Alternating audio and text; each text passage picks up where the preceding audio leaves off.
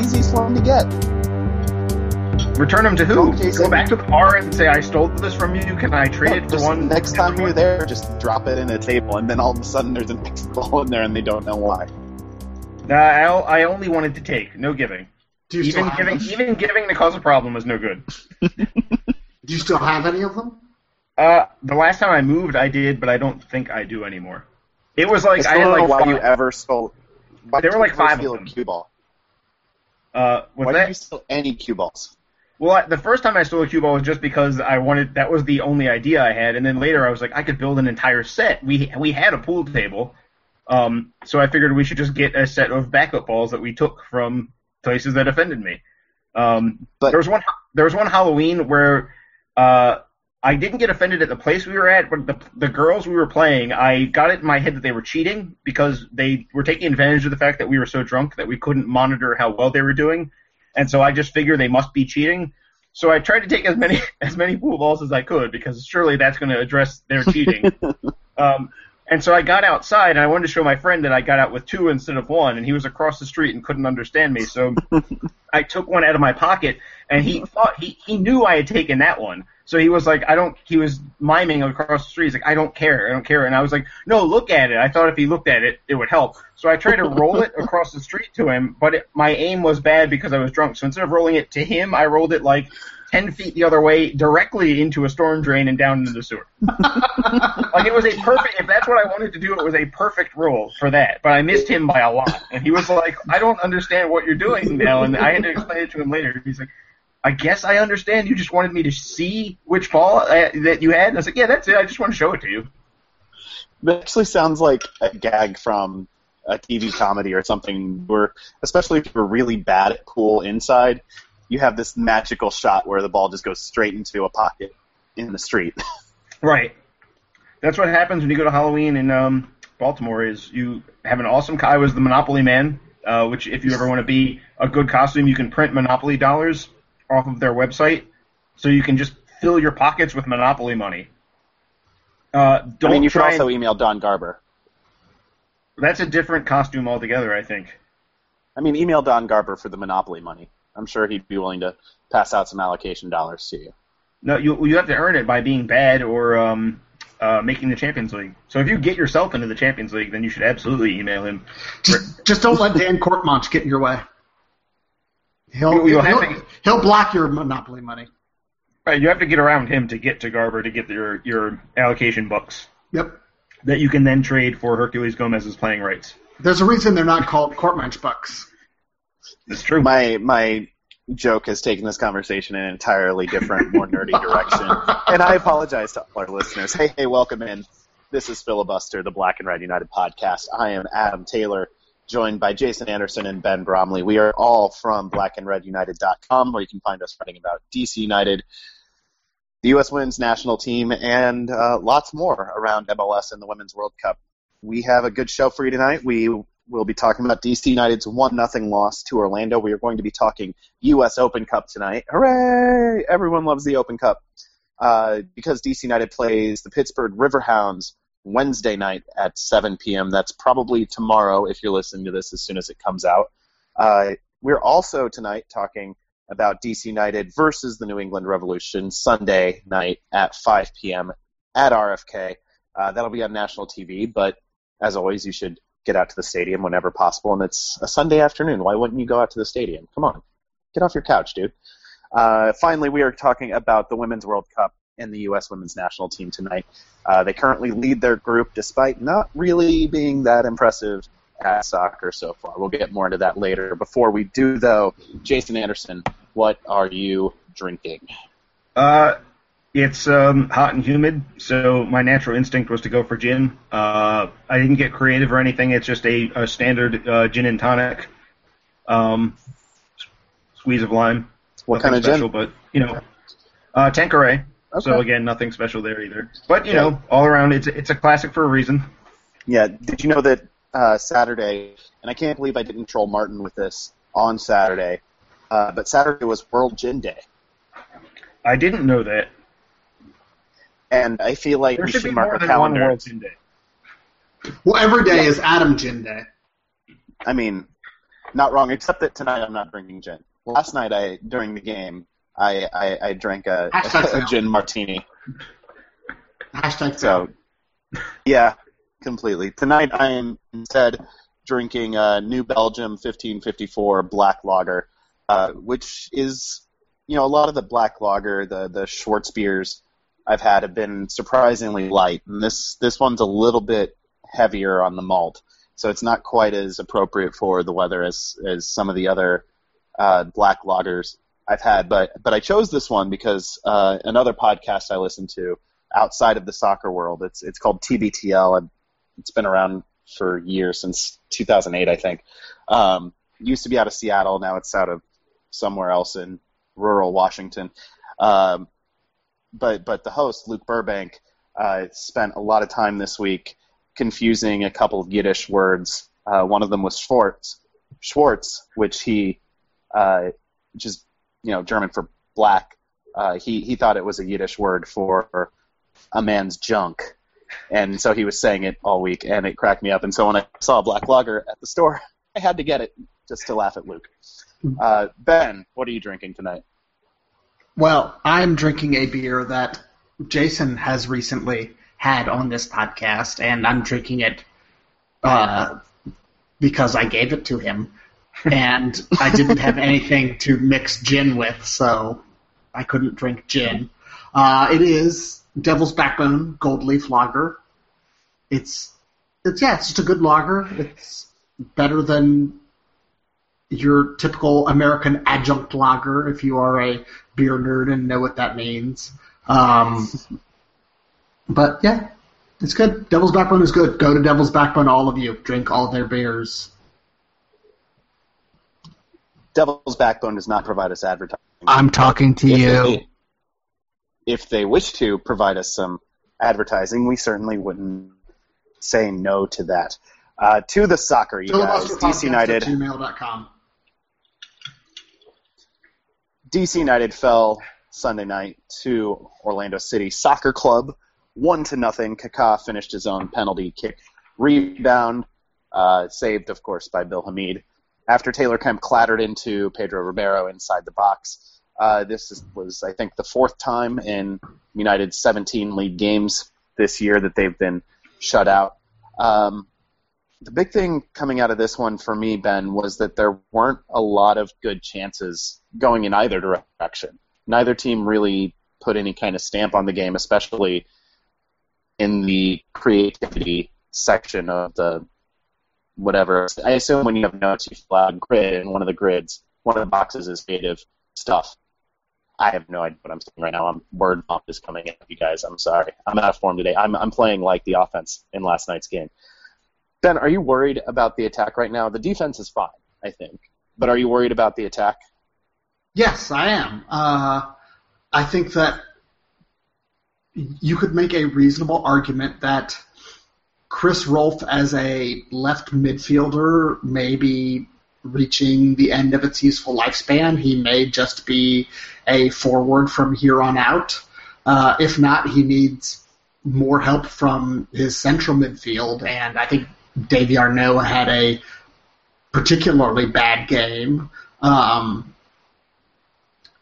It usually divides between him and Kitchen, who links up with the attack, and Kitchen was doing his defensive work well, but didn't get into the attack, and Davy Arnaud didn't do the defensive work that well and didn't do anything linking into the attack, and had a particularly bad first half, so he was basically useless throughout the entire game. So if you leave half of your midfield basically useless, it makes it very difficult for the rest of the midfield to do anything. And Nick De Leon put in a couple of decent crosses and ran a lot, and his energy was good. But for better or for worse, he's not a winger midfielder who's going to whip in a lot of great crosses or put a lot of great shots on goal anymore. And maybe he should, but that's not where his game is right now. So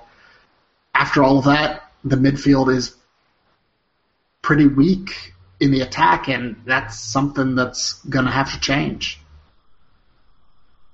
Jason, let me put this question to you. I agree that Chris Rolfe is much better as a forward right now than he is as an outside midfielder. But I'm looking at the options with Chris Pontius injured, and you assume Nick DeLeon is on one wing. Would you rather have Espindola and Rolfe up top with Doyle at the outside midfield opposite of Nick DeLeon? Or would you rather have Espindola and either Silva or Arrieta up top with Rolfe at outside midfielder? Which do you think gives the team its best look going forward? It probably depends on who you're playing, but in general... Yeah, take the cop-out answer. in general, I would say I'd rather have, for a team that isn't scoring that many goals right now, that isn't creating that many chances in the last couple of weeks, I think it's probably a better idea, even though Arrieta's been in those games, to keep him in with Espindola and play Rolfe on the left, because we know Connor Doyle is going to give an honest effort. In the last couple of appearances, he's been better than his reputation, but we also know that he's a little limited going forward. He doesn't have too many attacking ideas. He's not really even I'm not going to say he's a player who doesn't come up with big moments. He a lot of times doesn't even do anything that's going to produce anything big. He's not going to create a flashy assist or get in behind the defense when the ball's at his feet. Those things aren't his game. He's there to help the more skillful players out rather than be amongst those guys. So I think it's better to have Army, and we saw Arrieta in this game. He got fouled at midfield, and somehow a foul was called on him that prevented him from being in alone from midfield on a pure breakaway. That I don't know how on earth that was a foul, but well, it's because the referee, I forget his first name, Rivero is his last name. He had Jose Rivero. Jose Rivero. He had a terrible game. He was really bad. And he's supposed to be one of the better MLS refs. I mean, everyone gets a bad game now and again, but he is generally not a good referee. Even accepting the standard MLS, you know that you're getting into it with the referees where the good, quote unquote, is not actually good. He's pretty bad. He did call a tight game consistently, but he made some just mistakes. He got calls that were just wrong. It wasn't that there wasn't a foul, it's that he called it the wrong way multiple times. I don't know if I would agree that he called a tight game. He called a tight game except for missing Perry Kitchen being taken down in the box. Well, that and Fabian Espindola couldn't buy a foul. He got pulled down from behind at midfield. He got tripped. Well, and especially couldn't buy a foul. Especially when he got grabbed by the neck by Aurelian Collin. Well, I don't know. That one, Collin did foul Espindola, but Espindola was fouling him just at the same moment, and maybe not as blatant on camera, but it was definitely one of those where someone's committing a foul, and a referee 9 times out of 10 is going to call the attacking player because you potentially let up a goal-scoring chance if you call it the other way or if you just call nothing. So referees everywhere are going to end up going with the safe call that's going to get them less grief. Where Espindola is mad, but no one else is really yelling at him. If he calls it the other way, he's got probably the entire Orlando City team mad. And at that point in the game, he already had one team that hated him. So there's a certain amount of human nature where if 22 people hate you, or 22 people could hate you, or you could just keep it at 11, you might just take the safe way out and try and keep it at 11. That approaches that if that is the thinking he used, it approaches the cowardice that I've accused Juan Guzman of having. I mean, thinking is probably overstating it. It's more of an instinct. When you've already been yelled at a lot, you're just going to try and not get yelled at anymore. In a lot of cases, and I think that affects referees a lot, especially when they're in the stadium of the one team that's not necessarily yelling at them. But anyway, to go back to the other question, I think it's important to remember that Rolfe last year did a lot coming in from the left, and it seems like they just haven't had as much because of the issues up front with Espindola being unavailable, Silva being unavailable. Rolfe just hasn't had that much time to play left midfield with Fabian Espindola, and it seems like they might be out of practice a little bit. And he's looked a little gassed lately. Even in this game, even with the days off, it looked like he was just lacking a little bit of energy. Hopefully he'll get back, and we know what Chris Rolfe can do when he's at his best. And I think him not being quite as sharp, and Espindola created most of DC's threats, but there's creating a threat, and then there's creating a threat. He was kind of in the former category where he was creating shots, but they weren't really that threatening for the most part. It's important to note that maybe the best passing sequence of the game involved a loose ball falling to Davy Arnaud, who gave a little flick through his legs, and then it fell to Connor Doyle to shoot wide. That's not necessarily how it's drawn up when DC plans to go on the road to create goals. I don't think they're looking for the Davy Arnaud back heel through a crowd to Connor Doyle to score from 22 yards. So that needs to improve. The guys that carry this team attacking-wise need to be a little sharper, and it can't just be one person. It's got to be more than one. But right now, I would stick with Arrieta because he's more of a goal threat, and on a team that isn't scoring that much, you've got to find someone that's a finisher out there. And Arrieta also had that shot that Hall tipped over the bar in the first half. It was a decent shot, even though it was down the middle. He hit it hard. It forced a challenging save. So I think that's a little better, but I also wonder how much longer we wait before we see Luis Silva push his way back into a starting position alongside Espindola as well. So deeper in the field, we'll stay on the offensive side of the ball. Ben, you mentioned earlier that the central midfield wasn't really generating any kind of attacking push, and neither were the outside midfielders, for that matter. And we've talked at length here about how the outside midfielders, when United have the ball, they're going to squeeze in a lot. And even when United doesn't have the ball, the outside midfielders have to stay pretty narrow to make up for the numerical deficiency United always faces in the center of the park. That means the width going forward a lot of times has to come from the fullbacks. There wasn't a lot of that on Sunday in Orlando. The fullbacks, Sean Franklin didn't do much of anything. Taylor Kemp also didn't do much of anything. Sean Franklin didn't do much because he didn't play. That would explain that. Yeah. Chris Korb, outside of a few defensive plays early in the game where he just kept popping up wherever the ball was. It was kind of fun to see. I will say I thought Korb played well defensively. He had a good game. We know he's not going to do much on offense. Yeah, he has the ability to pull a really good cross out once in a while. But he's not a right back. Despite, I will do this to my grave. He's not a right back offensively. I disagree slightly. You're wrong. I think Korb is a fullback, and to think of him as having a better side is an error because I don't think Korb is any different on either side. I think we expect him to do more because he's on his right foot on the right side, but he doesn't hit those expectations. His performances are more or less the same. No, I think he is slightly better on the left side, despite it being his wrong foot. I think when he remembers that maybe that is just our lowered expectations because he's on his wrong foot, or me just remembering 2012. Yeah, when he remembers that he can hit a ball with his left foot, then he can do good things on the left side. But he so often forgets that and just slowly switches the ball to his right foot, and then he's under pressure, and the cross is no good. Can we just use some alchemy and merge Chris Korb and Taylor Kemp into one actually decent left back? I think that goes beyond alchemy to whatever Qyburn is doing in Game of Thrones these days. Well, we don't want to spoil or anything, but all we have on this podcast is alchemy and goats, so it must be alchemy. When we had damn it, I can't even refute that. Damn it. No, you can't. It's inarguable. It is. God. But when we had, and I hesitate to bring these names up, but when we had no, don't do it. Don't do it. Please don't. Hamdi Salih, Leonard Pahoy, and Michael Santos. Stop. No, I'm ending the podcast. Those aren't fullbacks, Jason.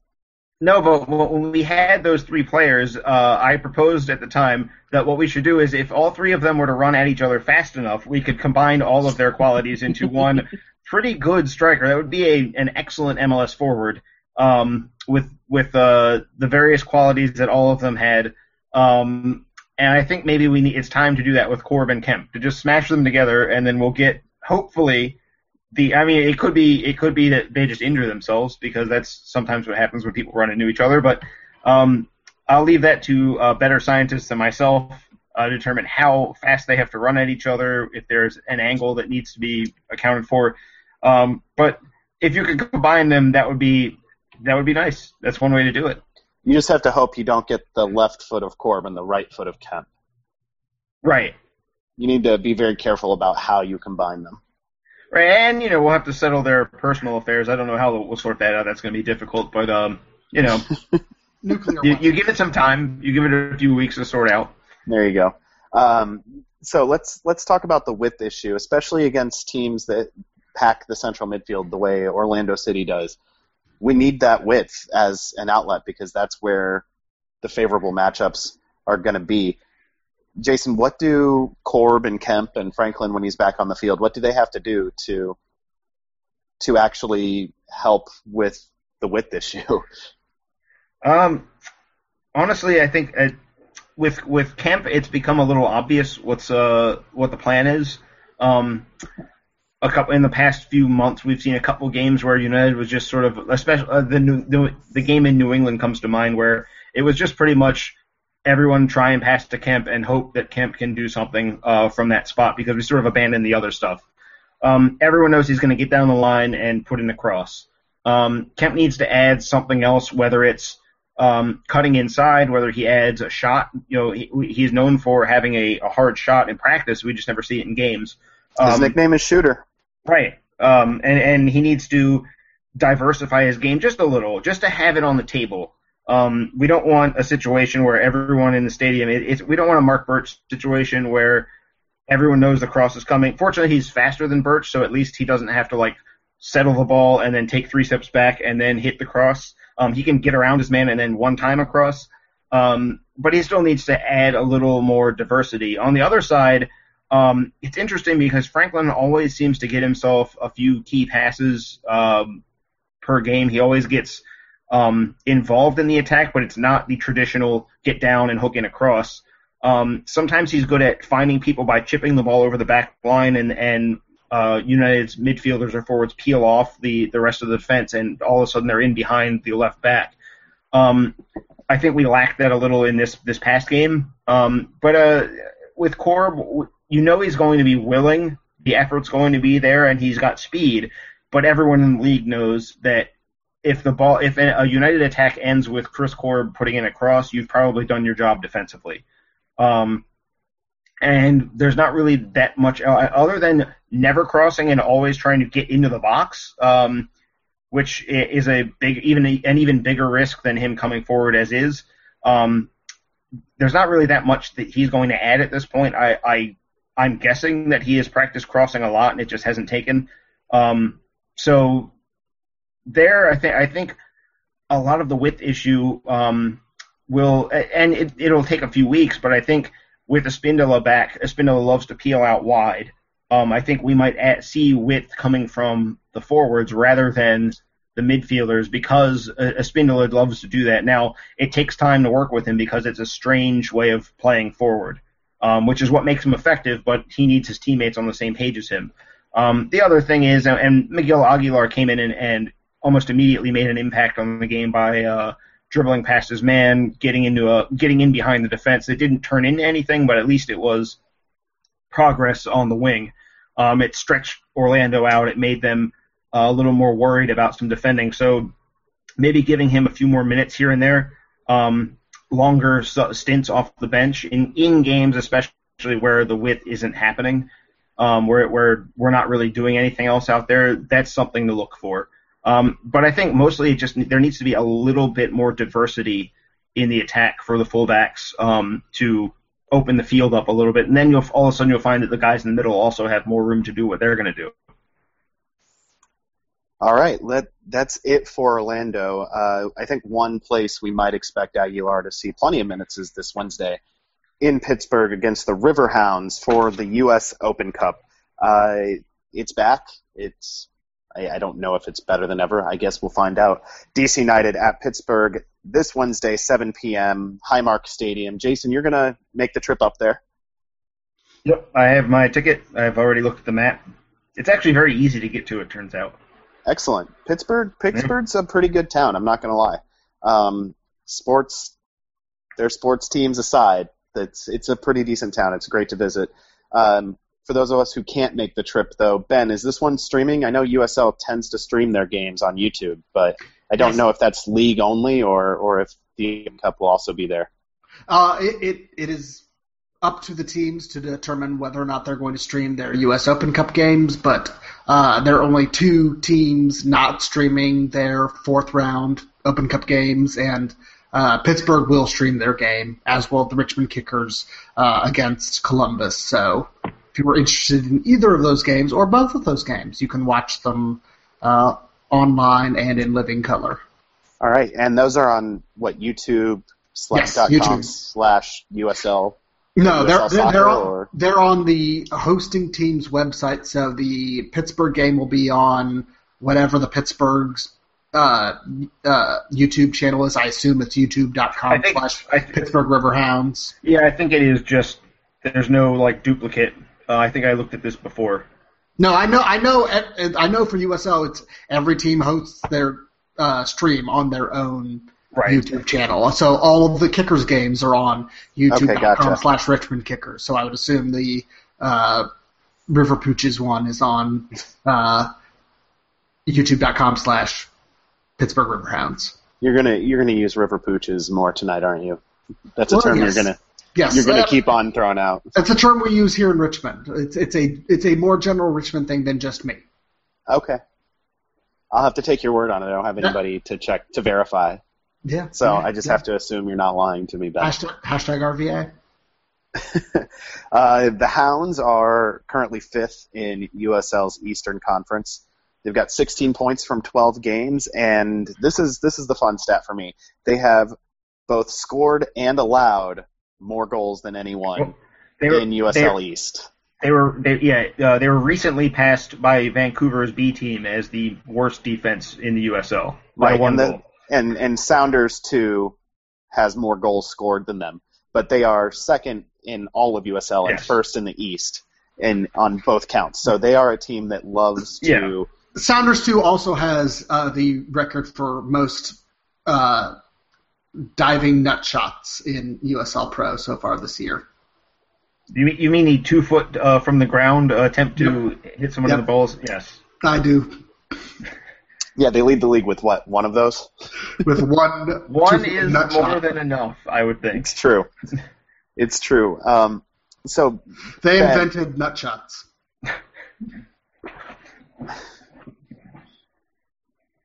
I was trying to keep the show on the rails. It's just gone. You blew up the track there, Ben. Goats. Indeed.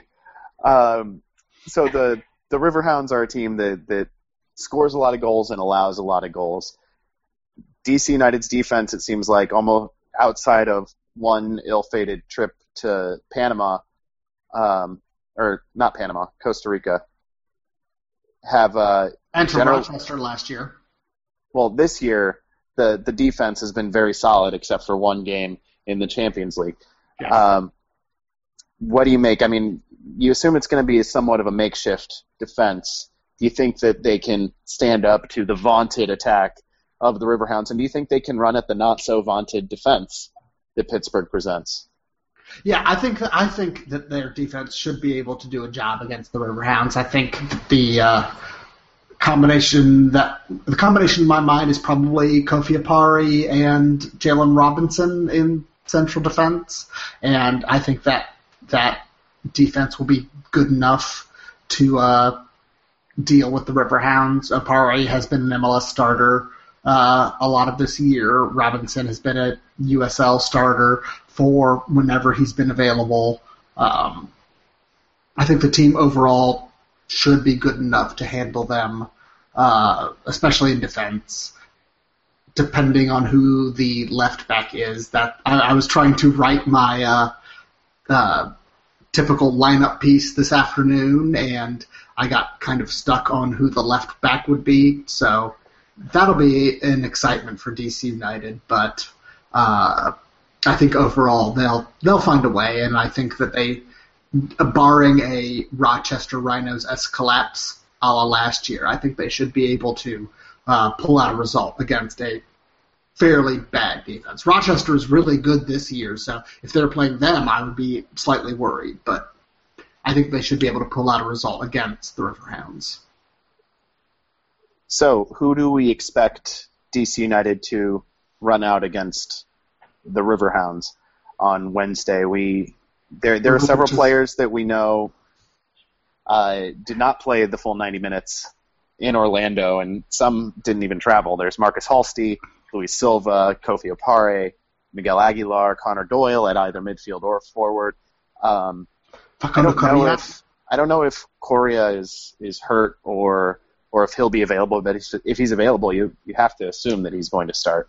Jason, make sense of the mess of options that we have in front of us. Eddie Johnson? Too soon. No, he is not going to travel. Too soon, Ben. But I will say, I think unless the team has kept a Correa injury to themselves, there's no reason not to use him in a game like this. Luis Silva, I would expect to start as the withdrawn forward. This is a great opportunity for him to build his fitness and also to prove that he belongs on the field a little more. I think it's going to be Correa on the left. It could be Aguilar. We've seen Aguilar and Correa both play both wings, so it's kind of up in the air. Chris Pontius was questionable this weekend. He could be healthy enough to start this game, and then they'll rest him for the weekend. But I would feel like they're much more likely to save him for the game against the Revolution. So I think it's going to be Aguilar and Correa. I think Doyle ends up starting up front with Silva, given that Arrieta played 57 minutes in Orlando. But, it's only 57. Maybe Arrieta starts and Doyle ends up in the midfield. I don't know. It's a difficult one. But it's going to be that group of guys. We're not going to see. Spindola might travel and he might come in late, but he's not going to start, I don't think. Rolf, it's a similar situation. I'd actually be surprised if Rolf traveled. Yeah, I'd be surprised as well. Well, you do have to have some sort of kick it into high gear substitute in these games. We saw last year against Rochester where United played too limited of a lineup going forward and just never really got any ideas going. Fortunately, this year there are more attack-minded players available. We didn't have an Aguilar or a Correa on the roster last year at the time of that game.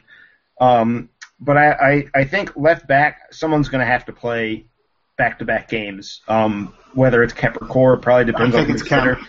Yeah, but whoever's feeling healthier, whoever took the fewest knocks against Orlando, basically. I do kind of expect to see Boswell given another start 2 games in a row because I think Robinson ends up at right back, especially since Sean Franklin is questionable with the ankle issue. Yeah, but Luke Mishu is probably going to start at right back.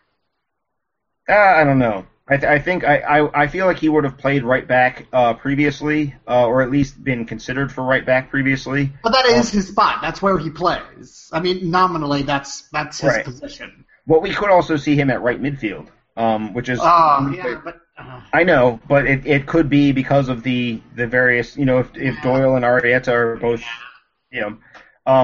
but Mishu could play right back, but I don't know. I think it's going to be Robinson. I think the way United defends makes it hard for Olsen to risk playing an undersized center back. And Robinson has plenty of experience at right back. I'd actually like to see him out there.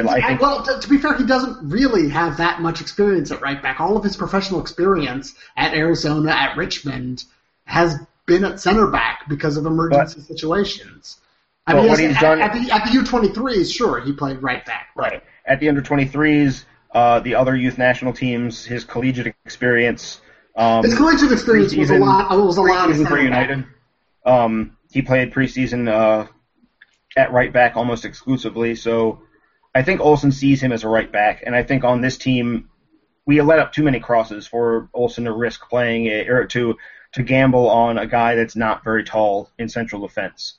I do wonder if it's Boswell or maybe Halsey ends up there, because if you play Halsey in the midfield and you give Kitchen and Arnaud the night off. Then you've got Jared Jeffrey, and both Halsey and Jeffrey want to be the deepest central midfielder in that pairing. They both want to stay deep. They're kind of, I don't think they would go together very well. I don't think they're a good match. So we could see Halsey play center back instead of Boswell for this game. But then you end up with the problem in central midfield. Do you ask Perry Kitchen to play another 90 minutes? Or do you ask him and Arnaud to split the game where Kitchen plays an hour and then subs off? Because then you enter the possibility of you can't use that sub there. You've got to use it elsewhere for injuries or red cards or what have you. And then you end up not having a fully fit Perry Kitchen for a game against New England that is a pretty big deal on the weekend. So I think that's where I'm a little concerned is the center backs and central midfield. It's Birnbaum's unavailable. We should add that in. He's suspended from last year's game against Rochester. The Open Cup suspensions carry over until you serve them. So if you get suspended at 19 and then you don't play again until you're 35, that suspension still applies. Cuauhtemoc Blanco still has an outstanding 2-year suspension from the U.S. Open Cup if a team he were to be playing for qualified, though he isn't doing that right now, thankfully. USASA. Yeah, if he joined an amateur team and registered correctly, you have to deregister as a professional to get on one of those teams, which is actually a thing that has caused teams to have to drop out because they do their paperwork wrong, and a professional is still registered as a professional.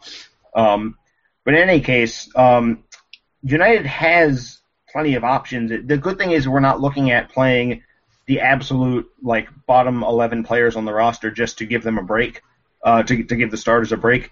An attack with Luis Silva as a withdrawn forward and Facundo Correa and Miguel Aguilar should have plenty of success creating chances against Pittsburgh, given that, they played a 6-5 game earlier this season, and even if you take that game away, they give up, their games have had 41 goals in 11 matches, and then there's also this 6-5 outlier.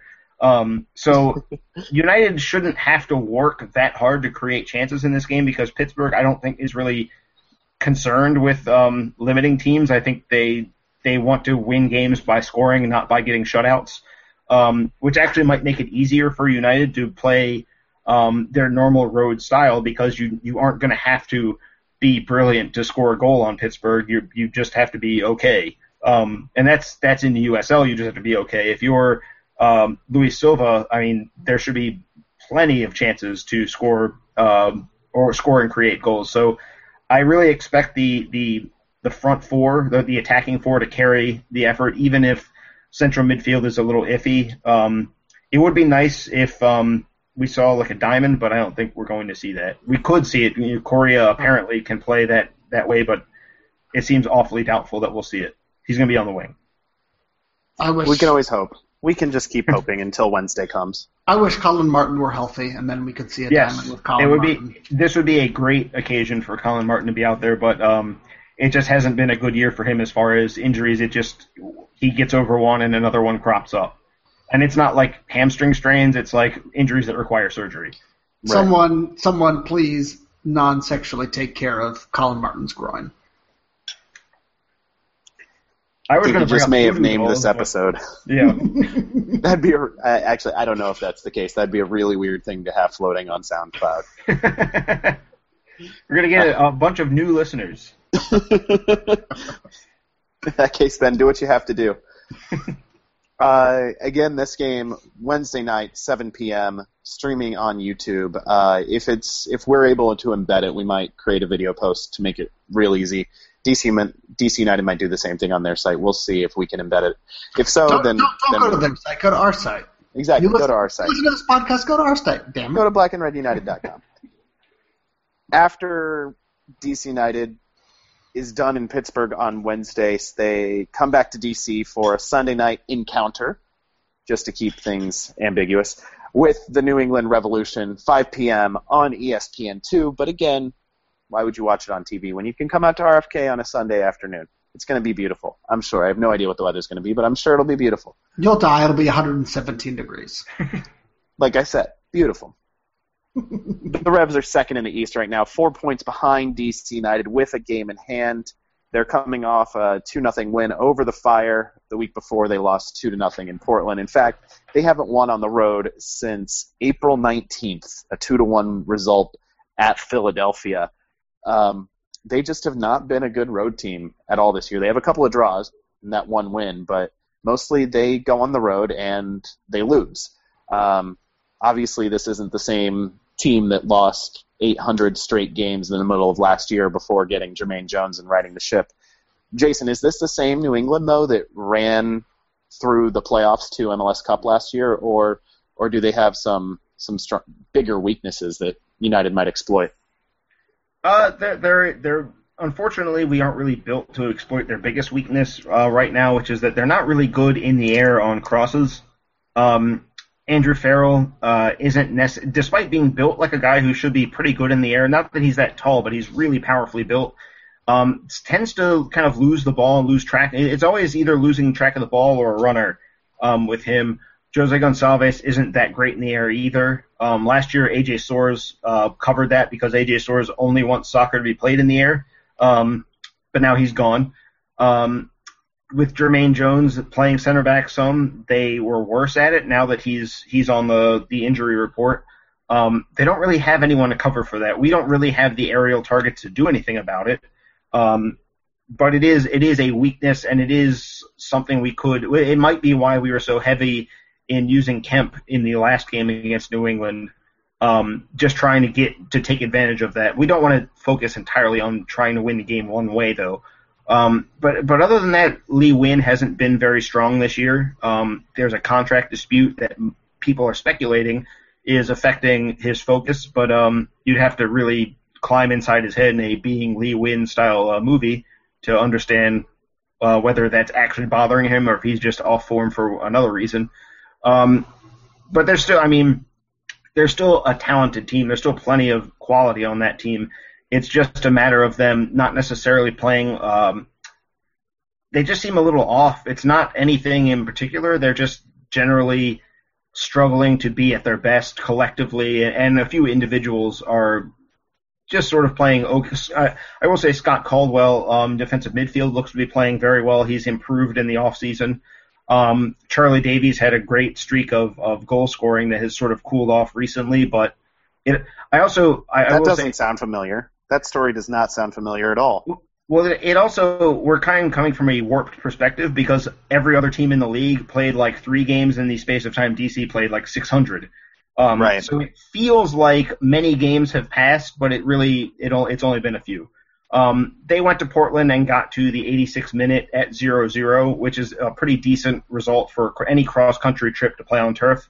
They ended up losing 2-0 in that game, but they're certainly not a bad team by any stretch of the imagination. There's plenty of weapons.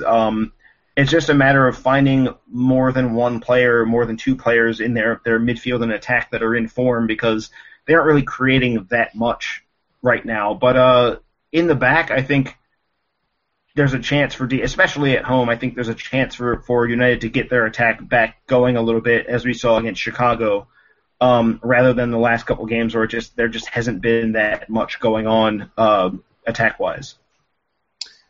So let's talk about the New England attack for a second. Ben, even though Diego Fagundes played last week and scored a screamer of a goal that's up for goal of the week, New England's been largely playing with a front 3, I guess you could call it, of Charlie Davies up front and then Agudelo and Bunbury. These are 3 guys who originally came into the league as center forwards, and 2 of them have been converted to wide midfielders. They're not playing a true 4-3-3 where all 3 of them are actually playing forwards. 2 of them are playing wide. I think this is a good thing, especially in the case of Agudelo, because when he plays in that number 9 position, he has a tendency to be a United killer. But what do you make of this? What kind of challenges does that provide for United's fullbacks, whoever they may be?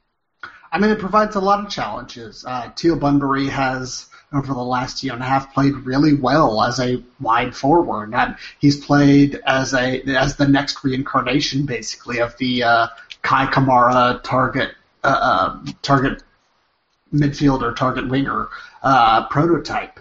Having Agudelo out on the wing is better than having him in the middle, but he's been playing pretty well this year too. So it's, I mean, yes, there's the Revolution are struggling, but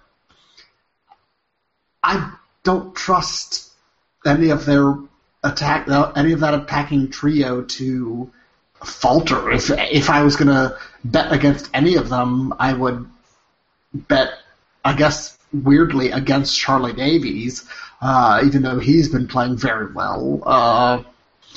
But I think it's a potent attack that could strike at any time, so I would be worried about it regardless. All right, Jason, we know United needs to find more than one way to attack New England, and that crosses might be their big weakness, but United's probably not built to exploit them. What does United absolutely have to do if they want to get a result this weekend and keep New England's road losing streak going? I think a major thing is I know this is going to sound like I'm advertising or advocating for crosses, but they do need to attack the fullbacks. London Woodbury has done well since he's joined the Revolution, but he's still an inexperienced MLS player. Chris Tierney is a very good attacking fullback, but he's slow, and he lacks the ability to really compete one-on-one if you get moving.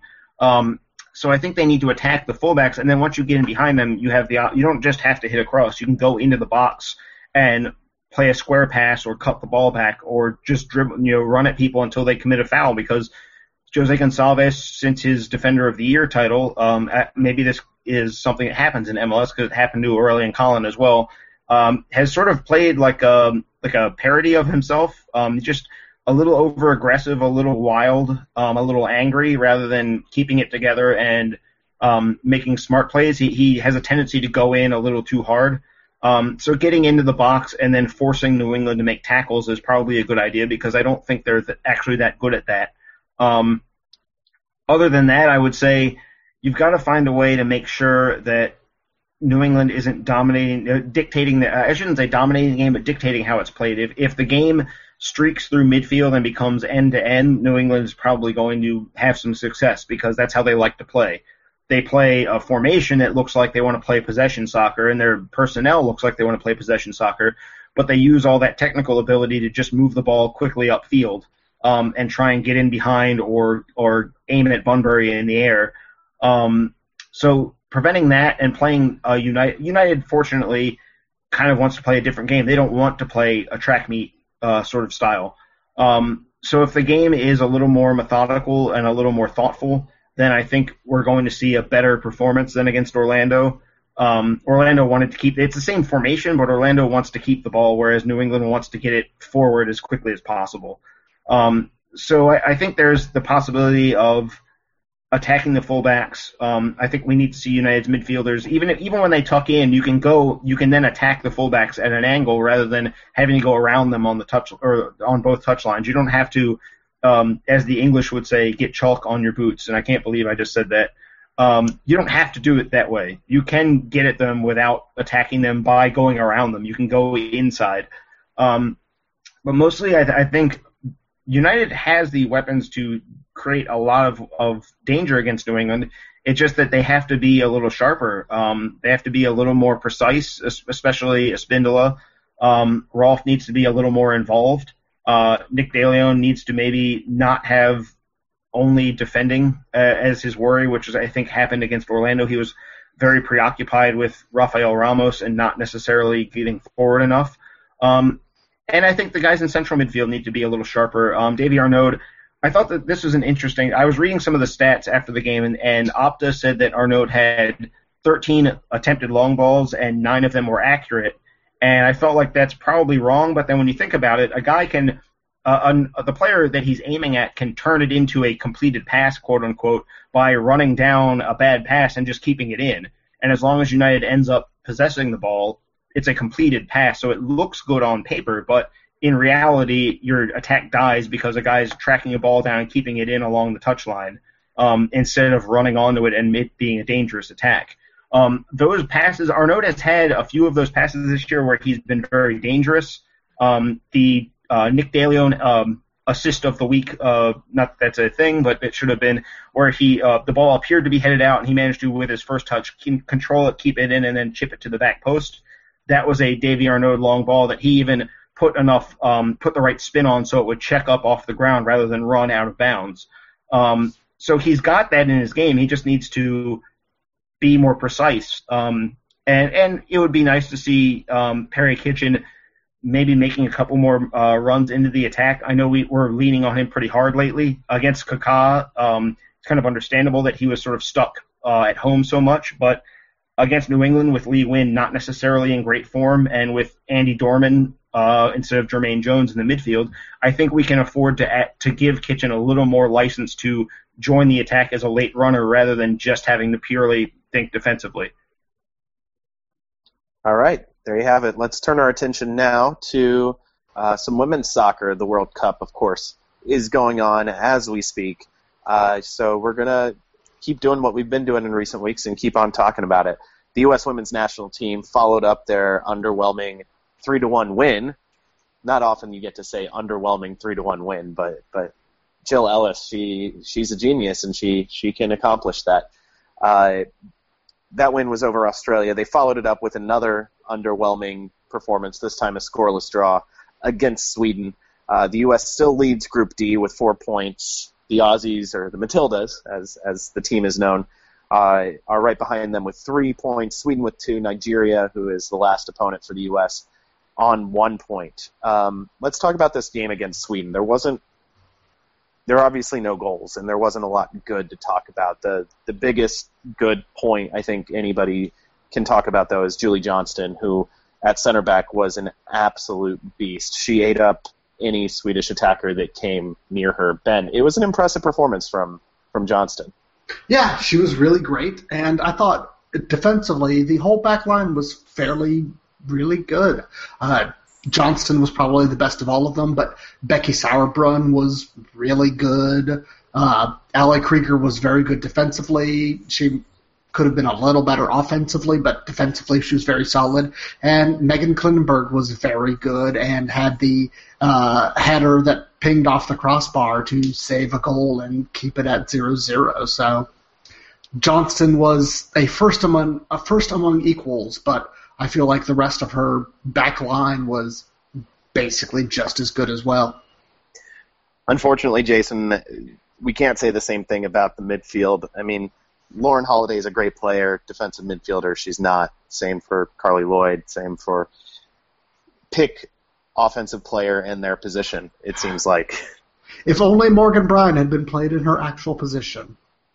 Yeah, it turns out she's not an outside midfielder. That's kind of the problem for the U.S., though, is that they have 3 players that all would be best in one spot, and it's the spot in modern soccer that is the least likely to be played, because attacking midfielders are already kind of an endangered species unless you want to play you have to play a diamond or a 4-2-3-1 or certain versions of a 4-3-3 to have them on the field.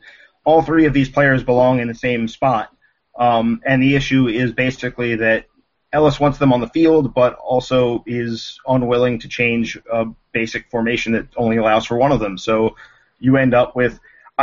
I will say I thought Morgan Bryan was a little better as a right midfielder defensively than Kristen Press. She seemed to understand where to be a little more. I don't really hold it against Press that she wasn't really good for that because she's a forward. Bryan is at least a midfielder. She's had some of the experience of the shifting and moving that comes in the midfield, a more experience than Kristen Press has had. I mean, at this point, this is the midfield. It's going to be someone on the right, Holiday deep, Lloyd further forward, and Megan Rapinoe on the left. It's not a good structure for this group of players, and Jill Ellis has given us abundant evidence that she's not about to change. So they've got to find... Well, the problem with bringing in Tobin Heath is that then you have 4 fully attack-minded midfielders in a 4-4-2. With Rapinoe in, I think bringing in Tobin Heath becomes a problem. This is why the formation is no good. I think the only player on this team that really could actually do a good job at right midfield is Heather O'Reilly, who has been pretty much forgotten by Jill Ellis. Also, I actually love her way more than Tobin Heath. But the thing about O'Reilly, she's still attack-minded, but she's a high-energy player. She likes to get involved in the defensive side of things. She knows wide midfield in a 4-4-2 more than any of these other players do. She's the most natural fit, and yet she's not been used. She might play against Nigeria, and I can only hope that she plays the game of her life and forces Jill Ellis to change things. I still don't. I think she could play the game of her life, and Jill Ellis would still not change anything. I think that's much more likely to happen than anything else. Assuming that she does play the game of her life, I still think there's I think I left a comment on the site saying I would give still an 80% chance that Jill Ellis reverts to the old tactics as soon as everyone is well rested. But it's just it's irritating because the team is very good, and the mismanagement is going to cause games like this where they were the better team, but they didn't really create very many looks. Yeah, I do want to talk really quickly a little bit more about the right midfield spot and the way Jill Ellis kind of treats it as a place to put somebody where she doesn't know where else to put them on the field. Against Sweden, she rotated, I think, 3 or 4 players through that spot. Morgan Bryan started, and then Press got pushed back to that spot when Amy Rodriguez came in, and Amy Rodriguez got pushed back to that spot when Alex Morgan came in. It was just, I have too many forwards. One of them has to go play right midfield now. And I think no other thought behind it. Yeah, I think I'm trying to do I've got my notes, and I think after Bryan was subbed off, Press played right midfield for 10 minutes, and then she was subbed off, and Sydney Leroux played. Sydney Leroux Amy played, Rodriguez, you mean? No, Sydney Leroux played it was Sydney Leroux for 10 minutes, and then Amy Rodriguez ended up out there. So 2 different players got 10 minutes at right midfield before Rodriguez ended up out there for the final 12, which is an indicator that you haven't really figured out what to do with this position, and you're just sort of throwing people out there. None of those players are cut out for right midfield. It's kind of amazing. You'd almost think that playing – I wouldn't want to break up the back 4 right now, but Ali Krieger would be more effective at right midfielder than any of those 4 players. I'm still not convinced that Jill Ellis and Jurgen Klinsmann are different people. I mean, anybody can play right midfield, just like anybody can play left back. I don't know. At least Klinsmann can fall back on the most absurd set of results in recent U.S. history in Europe. I don't know how on earth that happened, but it was fun. Yeah, I will remain befuddled, but Ben, it's more fun than watching the women's team right now, I'll say that. That's true. I have 2 data points to indicate that Jill Ellis is not Jurgen Klinsmann. The first is the number of forwards that Jill Ellis has brought. She's brought a lot of forwards. Jurgen Klinsmann brought Josie Altidore. Brought 0 forwards. Yeah, and then Josie got hurt. Jill Ellis brought Abby Wambach, despite the fact that she hasn't played for a club team at all in 2015. Jurgen Klinsmann did not bring Landon Donovan, who was rounding into the form of his life. Who? I've never heard of that player. In that case, let's talk about Nigeria a little Don bit. Ovan? Yeah, that's him. I want him to be. I'm sad he's not on the final Gold Cup roster because that would have been amazing. That would have been fun. Hat-trick Rick would have scored that goal against Belgium. Give the ball to him. He's our best player. Final group game for the U.S. women's team is Tuesday night, possibly tonight, as you're listening to this, possibly last night, in which case... I mean, it's definitely the earliest it will be until tonight. After? Yeah. Why are you waiting until Wednesday or later to listen to the podcast? You should listen to us earlier in the week if you are, if you've already missed the USA game. That's on Fox, Big Boy Fox, broadcast TV. The thing I want to key in this game is Nigeria's speed on the counterattack. The U.S. allowed a lot of counterattacks from Sweden, and Sweden's final ball just wasn't there. And that's generally the case for Nigeria too. But they are a heck of a lot faster than Sweden, and they can be a lot more dangerous on the break. Their margin of error is a little bit higher on some of those balls because there's so much space that they can eat up. especially what's the forward, Oshawa. Yes. She's really, really dangerous on the break, Jason. And I'm worried that not only might the U.S. not win, they might actually lose this game if they don't figure out their offensive issues and then allow a goal or two on the counter. Yeah, it's entirely possible. I think the saving grace in this game is that as threatening as Nigeria is going forward, they're vulnerable in the back. Especially on set pieces. Right. They're very bad on set pieces, which is an American strength, especially if the one issue I've had with Julie Johnston in this tournament is that she's repeatedly getting away from her marker. She's getting open, but she mistimes her run every time. She's either too early by 2 or 3 steps, or she's too late.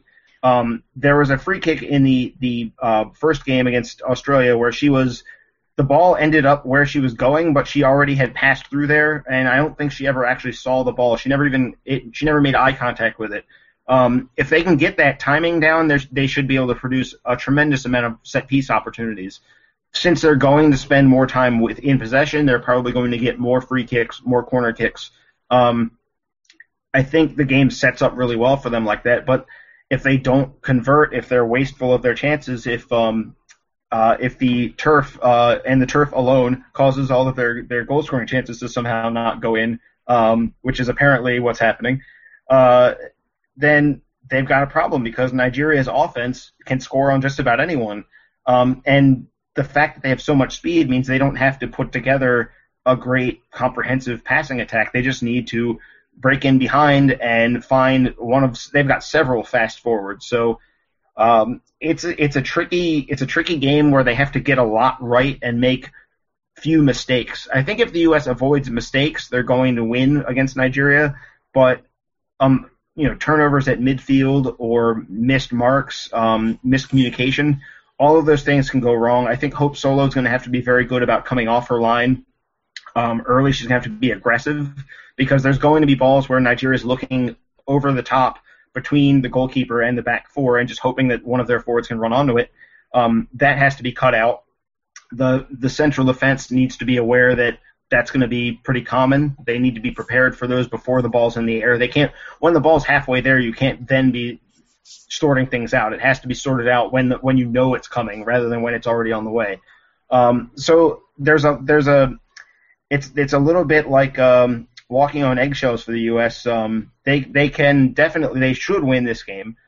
They shouldn't really make hard work of it, but one mistake can ruin everything. Or not ruin everything. They won't be eliminated from one mistake, but they could lose the game. They could end up with a much more difficult knockout round matchup as a result in a game that otherwise they should win. And we've seen them have spells of play where they were sort of hanging on. They needed a big play from a defensive player, whether it's Klingberg heading the ball off the line or Hope Solo early against Australia making a few big saves. They can't really rely on that because eventually it's going to come back to haunt you, and Nigeria has been pretty sharp in terms of converting their chances. Ben, anything you want to add on this game before we get out of here tonight? I don't think so. Okay. In that case, thank you all for listening tonight. Find us at blackandredunited.com. We're on Twitter at filibusterdcu for the podcast, at blackandredu for the website. Send your emails to filibusterpodcast@gmail.com. We accept hate mail, love letters, and advertising inquiries. Subscribe, ratings, reviews all help us on iTunes, Stitcher. We're also on SoundCloud, mostly when you're at the tailgate on Sunday or anytime between now and then. Tell a friend about the show. Run to the metro and just yell filibuster. I don't think that'll actually help. I think finding a soccer fan and saying, hey, I know a podcast about DC United, that'll be much more useful than yelling filibuster on the metro in Washington, D.C. If it was on a new car, it might make a difference because those also don't have air conditioning. Ben, you're making all kinds of sense tonight. You're in rare form. Ben, goats? Thanks again for listening. For Jason and Ben, I'm Adam. Say goodbye, Jason. Goodbye, Jason. Goodbye, Jason. Really, Ben?